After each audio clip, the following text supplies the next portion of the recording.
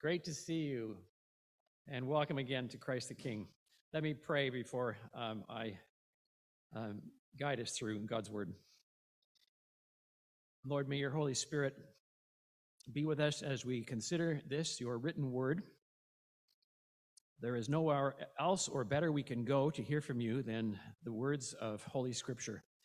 And we pray that as they are read and reflected upon, that you might speak to us, indeed as you have promised. In Jesus' name we pray. Amen.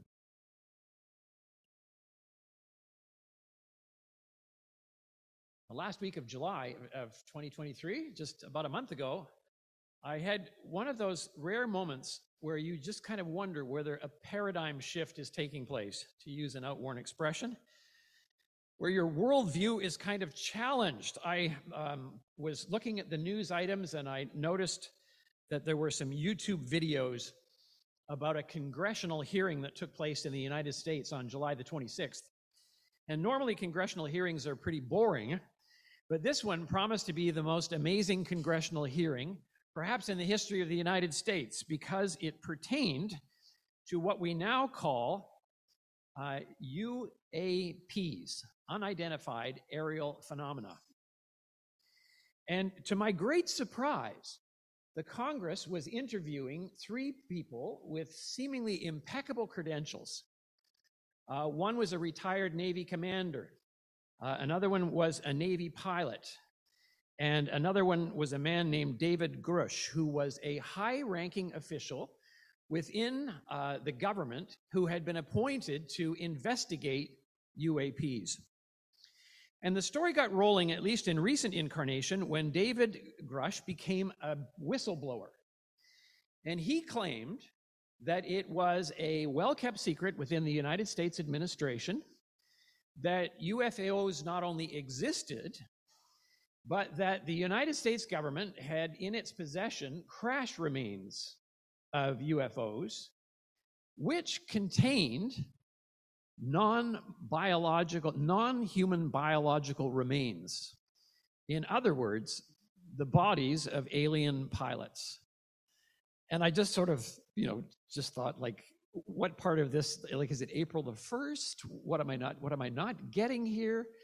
The penny needs to drop at some point. But the congressional hearing went through to its end.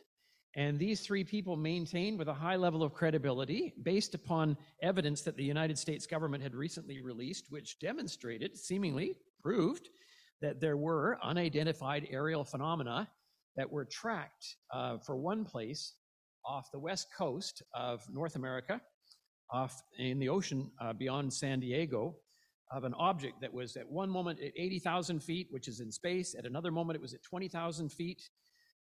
And they had videos of it and tracked it, and it was described as being something like in the shape of a small pill.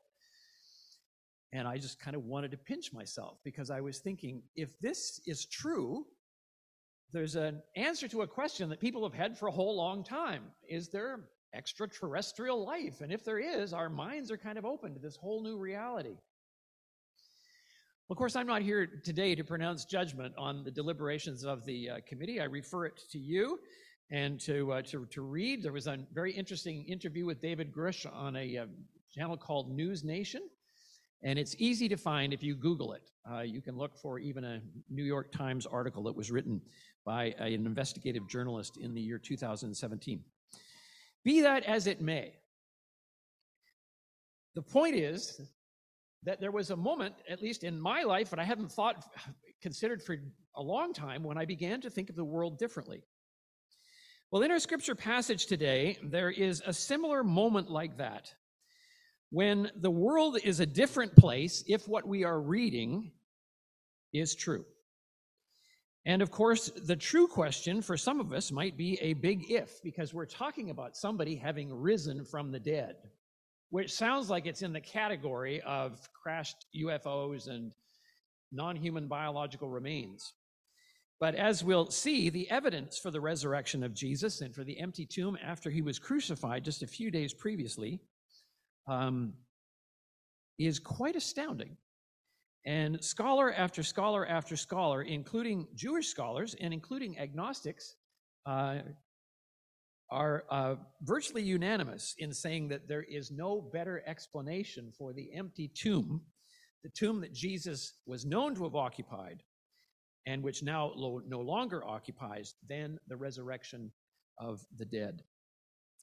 I have appended to your notes a summary of an article that I read and summarized by Dr. Neil Shevney, who has written a book that I strongly recommend called Why Believe? A Reasoned Approach to Christianity. And in this article, he points to 4 reasons for believing in the resurrection of Jesus: Jesus' death and burial, the empty tomb, the belief of the apostles, and the conversion of Saul. And what rang new and somewhat fresh to me was his comparison to Richard Dawkins. At the bottom of page 4, he says, you don't need to turn to it, I'll just read it. He says, the event is psychologically surprising. That is the conversion of St. Paul. This is a man who was a zealous Jew, a Pharisee, who one day was persecuting the church, and the next day he was proclaiming the gospel.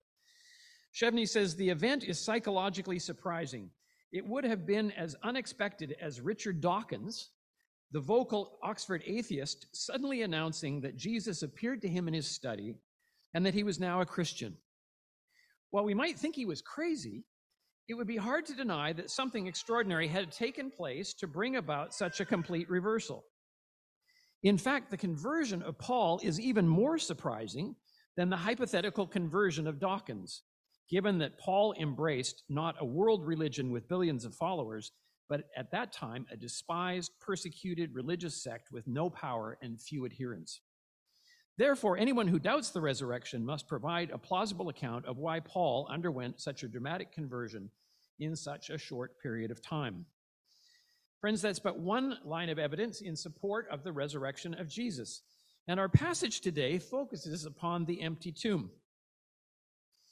And I just want to begin by reading parts of it. Again, we read it before, but it's in the nature of Scripture to be read over and over again, and it doesn't get any better. The only way it can get better is if you come to the text with questions like an inquisitive child. Who, what, where, when, why? So we begin with the empty tomb and its significance. After the Sabbath, at dawn on the first day of the week, Mary Magdalene and the other Mary came to see the grave. Sounds like a straightforward statement, but it is kind of itself loaded with mystery. The word after isn't actually the word after. It's late on the Sabbath, at dawn on the first day of the week. But no one can translate it that way because everybody knows that the Sabbath ended on Saturday evening. The Sabbath did not end at dawn on the first day of the week. So I, like everybody else, have kind of fudged it and said after the Sabbath at dawn on the first day of the week, or right on the heels of the Sabbath at dawn on the first day of the week, Mary Magdalene and the other Mary came to see the grave. I think what Matthew might well be saying here, and we can't be sure, but I think there's good reason to believe that Matthew, in his wording, is signaling a number of changes. Right on the heels of the Sabbath. The Sabbath was the most important day in Jewish festivals. On a weekly basis, at least. There were others that were more important, but this one is part of their regular rhythm. And all through the Gospel of Matthew, Jesus has been defining and redefining the Sabbath. And so now Matthew says, right on the heels of the Sabbath. And it's as though he's saying, you know, folks, the Sabbath is really important, and it was important to us Jews, but something has happened right on the heels of it that's different. At dawn, on the first day of the week. We saw last week, I think it was, in the story of the crucifixion, that while Jesus was on the cross, there was great darkness that fell over that part of the world at least. And Jesus, in response to the disappearance of the sun, said, my God, why have you forsaken me? And I pointed out that the presence of the sun in ancient Jewish custom was often a symbol of the presence of God. So now, right on the heels of the Sabbath, at dawn, on the first day of the week, Mary Magdalene and the other Mary came to see the grave. It's the first day of the week. It marks a different day. And there's a Jewish tradition that was inherited by Christians that the new world, the new creation, would take place on the 8th day. It would be the start of kind of a new world order. In Genesis chapter 1, the world is ordered according to a week, day 1 through day 7. But when it comes to a new era, that new era is going to begin on the 8th day of the week. After Sabbath at dawn on the first day of the week, Mary Magdalene and the other Mary came to see the grave. And what did they see? We read in verses 2 to 4 a description of what sounds a little bit like what we read in the story of the Olivet Discourse, of the moon being darkened and turning to blood, and of there being kind of ominous cosmic events. And I had mentioned that when we were looking at the story of the Olivet Discourse, that some of this was cyclical in nature, that you would see a hint of it here, and you were supposed to identify, that's an end times phenomenon. And maybe it's the absolute end time, or maybe it's just a sort of a harbinger of the end time. Matthew is saying here, on this, the first day of the week, on the heels of the Sabbath, at dawn, a ground shaking had occurred, for an angel of the Lord descended from heaven and approaching, rolled away the stone and sat upon it, a posture of triumph. Now, the appearance of him was like lightning, and his clothing was as white as snow. The guards, those who had been appointed to guard the tomb, we're told were so shaken up, it's the same word that's used of the earthquake, they were discombobulated, just like the ground was, from fear of him, that they became like dead men. Hard to imagine what it would be like. To return to the UFO motif, I think it was in June that in Las Vegas, somebody phoned 911 after there was a flash that was seen going through the sky. And he said, I know you're not going to believe this, but there are guys that are 10 feet tall wandering around in my backyard. And he sounded so calm. I thought, gosh, if I saw somebody 10 feet tall that kind of appeared out of a spaceship, I wouldn't be able to speak. I find it hard to speak sometimes at the best of times. They became like a dead man. But in response, the angel said to the women, and this often is what happens when an angel appears to a saint, don't be afraid. You get that, it's okay. I'm not going to hurt you. And that's exactly what the angel says. Don't you be afraid. Don't you be afraid. It's emphasized in the original text. Those guys need to be afraid because I'm on the other side of them. But don't you be afraid because I know you're simply looking for your Savior. You're looking for Jesus. It's all right. You're simply looking for him, the crucified man. One commentator pointed out something that I thought was particularly interesting. The crucified man, the one who has been crucified. I was kind of taken aback to be reminded of the fact that, yes, although Jesus is risen from the dead, he's alive, he's still the man who has been crucified. When he rose from the dead, we could see the prints in the holes in his hands, more likely his wrists, and in his ankles, and we could see a scar in his side. My friend, the risen Jesus is victorious. He is Lord. He is God. He is Prince of the world. But he's still the one, a man who has been crucified. And in his victory, he bears the marks of human suffering. It's as though he's dressed in robes, but he's saying, I still remember. Been there, done it myself, and those marks are still with me. I'm not somebody who now that has been recognized as being great has forgotten your suffering, who has forgotten your pain. So we get to have our cake and eat it too. We have a risen Lord, but we have one who suffered and who died and who identifies with our pain. Even the pain of someone like a little James falling off a chair during a church service, or even something so massive as the loss of a loved one from cancer.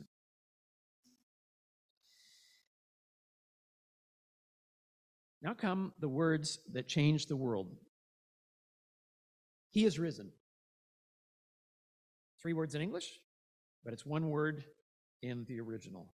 He has risen. Jesus has conquered death. You know, as I was thinking about this, I was thinking about earlier in Matthew where Jesus has done all of these miracles. He's made people see. He's brought other people back from the dead. He's restored hearing to the deaf.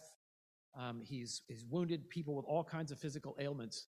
But friends, he died. And you would expect the show to be over at that point. That's how messianic movements die, as I told you. No one expected an individual to rise from the dead. The Jews believed in a mass resurrection on the last day. Nobody had the slightest idea that an individual was going to rise from the dead, even though Jesus tried to tell them that, which is why, of course, the disciples are not likely to have come and stolen the body or anything else. They weren't expecting this. He has conquered death. And because he has conquered death, we know that he has paid the penalty for our sins, because death was the penalty for our rebellion against God. Someone had to pay it. Who better to pay it to God, as Anselm of Canterbury reminds us, than the God-man? He paid to God a God-sized penalty for our sins. I don't know how this strikes you, but let me just share one kind of personal moment. My father passed away in the fall of 1999. And we knew he was going to go, and we had a bit of a vigil. You know, sometimes when you're in the hospital, you have different family members who will be staying over in a they'll be sleeping on a cot. Hospitals are very accommodating now, or on the little bay window beside the bed. And it was on a Saturday evening, and I offered to take my turn. And we expected that my dad would be around for another 3 or 4 days. We knew he was slipping away. He died at a good age of 83 as a loving Christian dad and husband. But it was still sad, of course, when he went. Well, I was lying on the ground, on the floor, on a cot beside my dad when the nurse disturbed me, and she said, "I'm sorry, I didn't know whether to waken you. Your dad passed away a few hours ago." And I said, "Well, thank you for telling me." I said, "It's okay. I mean, he was a Christian. I'm a Christian. We believe that he's now with the Lord." And the nurse lit up. She was a Canadian African woman. And I could see this Pentecostal lady emerge out of the suit of an RN. And she said, "Sir, it's Sunday morning." And I could just feel that enthusiasm. She kind of said, you're somebody who understands what this is like. "Sir, it's Sunday morning." And that just brings a sense of joy. Folks, this is not pie in the sky stuff. Who knows about those UAPs? I don't, but I do know that the evidence for the resurrection of Jesus from the dead and the empty tomb is identifiable. It has been analyzed by the greatest of minds. One is a person such as Sir Norman Anderson, who was a judicial expert at Cambridge University, and others. Even Jews, a Jewish scholar such as Geza Vermesh will testify to the likelihood of the resurrection. And we know when it was, we know who it was, we know where the tomb was within a couple of 100 meters. We can identify the place, the time. So even though this is not July 26, 2023, it still happened. That life-changing moment happened when the world is now a different place. And the problem with us is that we're so into everything new. You know, we watch a movie that even won Academy Awards in the 90s. It's just, so passé. This was 2,000 years ago. But it doesn't change the fact that then the world became a different place, and still is, because Jesus Christ changes the lives of people on an ongoing basis. That's why most of you are here today. Jesus has done something. The risen Jesus, the crucified man, has, through the power of the Holy Spirit, spoken to you and made a difference in your life. And now the women who went to the tomb are commissioned. They have good news to share. But first of all, they're invited to take a look. And I think this is really important. This is not some kind of a, I'm not some kind of a, we're not some kind of a wacky cult, and I couldn't be a charismatic leader of a wacky cult if I wanted to be. I just don't have that kind of charisma. But this is something that you're invited to investigate. He said, "He's not here, for he has risen." And then the angel says, "Come, take a look at the place where he was lying. Then, heading out soon, say to his disciples, 'He's risen from the dead, and look, he's going before you into Galilee, and there you will see him.'" I love that. This comes up again when Jesus appears to them in verses 8 to 10. I'll read it. "And heading out immediately from the tomb with fear and immense joy, They ran to tell his disciples, and look, Jesus met them, saying, "Greetings." Jesus didn't say anything out of the ordinary. He said, "Hi." And then they come up and grab onto his feet and worship him. What a wonderful combination of the humanity of Jesus and the divinity of Jesus. They hung on to his feet, very human, and they worshiped him, the right thing to do. They worshiped the one who said, "You shall worship the Lord your God and him alone." Jesus didn't permit it because he knew he was God, and so do we. But then he says to them again, "Don't be afraid," again in the sense that the angel had said that. "Go and proclaim to my brothers." These are people that just left him. They abandoned him. Jesus is already proclaiming the message of forgiveness here when he says, "Proclaim to my brothers that they should leave for the Galilee, and there they will see me." Jerusalem was filled with pretty bad memories. Days were a lot better in Galilee. Galilee was the disciples and Jesus's happy place in a way. And Jesus ordained to meet them in that happy place because it had been a brutal week. But now the story has turned for the better. And they're going to have a reunion in the Galilee. We learn from the Gospel of John, Jesus is there cooking breakfast for them on the seashore.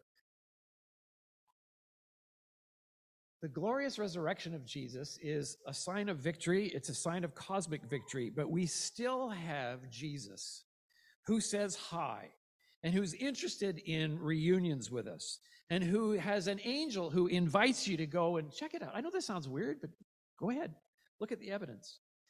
And I've given you a summary of that evidence in this sheet, and I hope that you might read it over and share it with anybody else who thinks that the resurrection is kind of a crazy story. I had someone here in the college a few weeks ago in the residence who, when he heard that I was a former professor here, he went on to tell me what he thought of the gospel story. And he said, "It's just made up. It's just a story." And I wanted to say, "Buddy, it's not." But he didn't ask. He just kept talking. So I let him keep talking.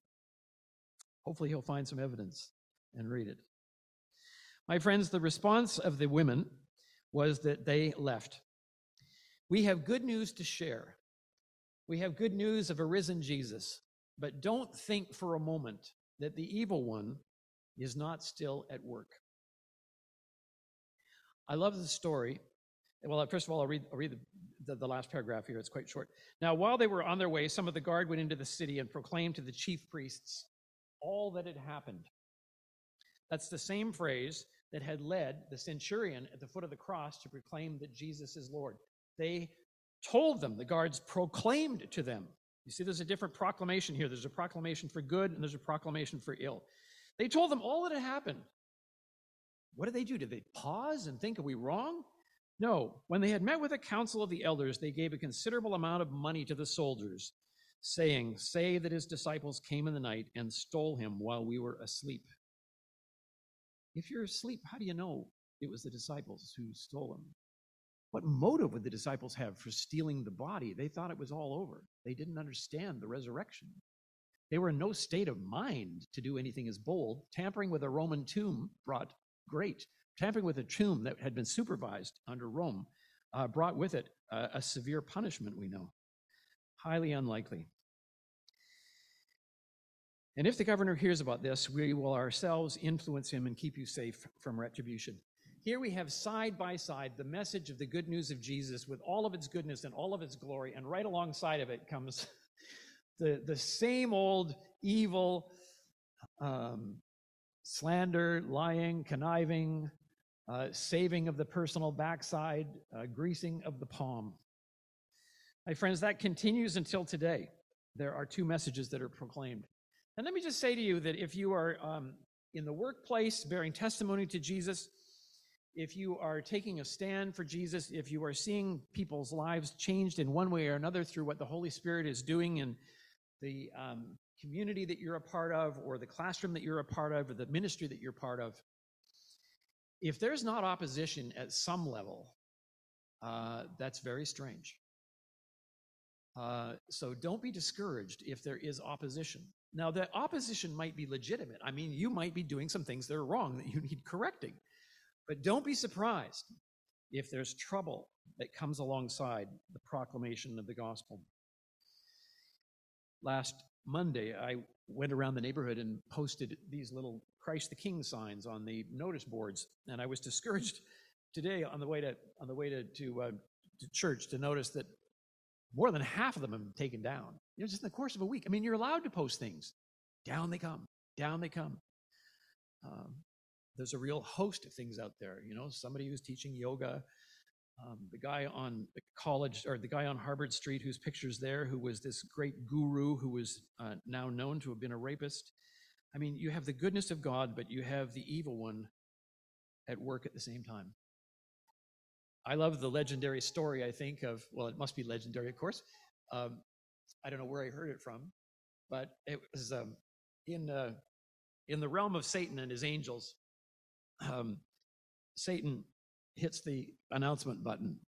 We got trouble, guys. She's awake.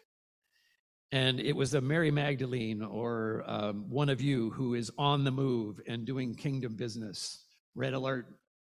They're on the move, those Christians. Let's plot evil to put them down. But in the end, God wins. Do you know, my friends, that Jesus has really, really been risen from the dead? That means there's an opportunity for a living relationship with that person that comes through simple faith. You don't have to do anything. He's done it all. You simply need to receive the gift of his death and his resurrection as God's way of paving a way for you to be at peace with him. And if that's news to you this afternoon, there are lots of us who would love to be able to carry on that conversation after the service is over. The world is a different place. The worldview has changed with that one empty tomb and the presence of the risen Jesus on earth for 40 days after he rose from the dead. And he's still at the right hand of God, doing his ministry and his work in people's lives, as we can see him doing all around us. Amen.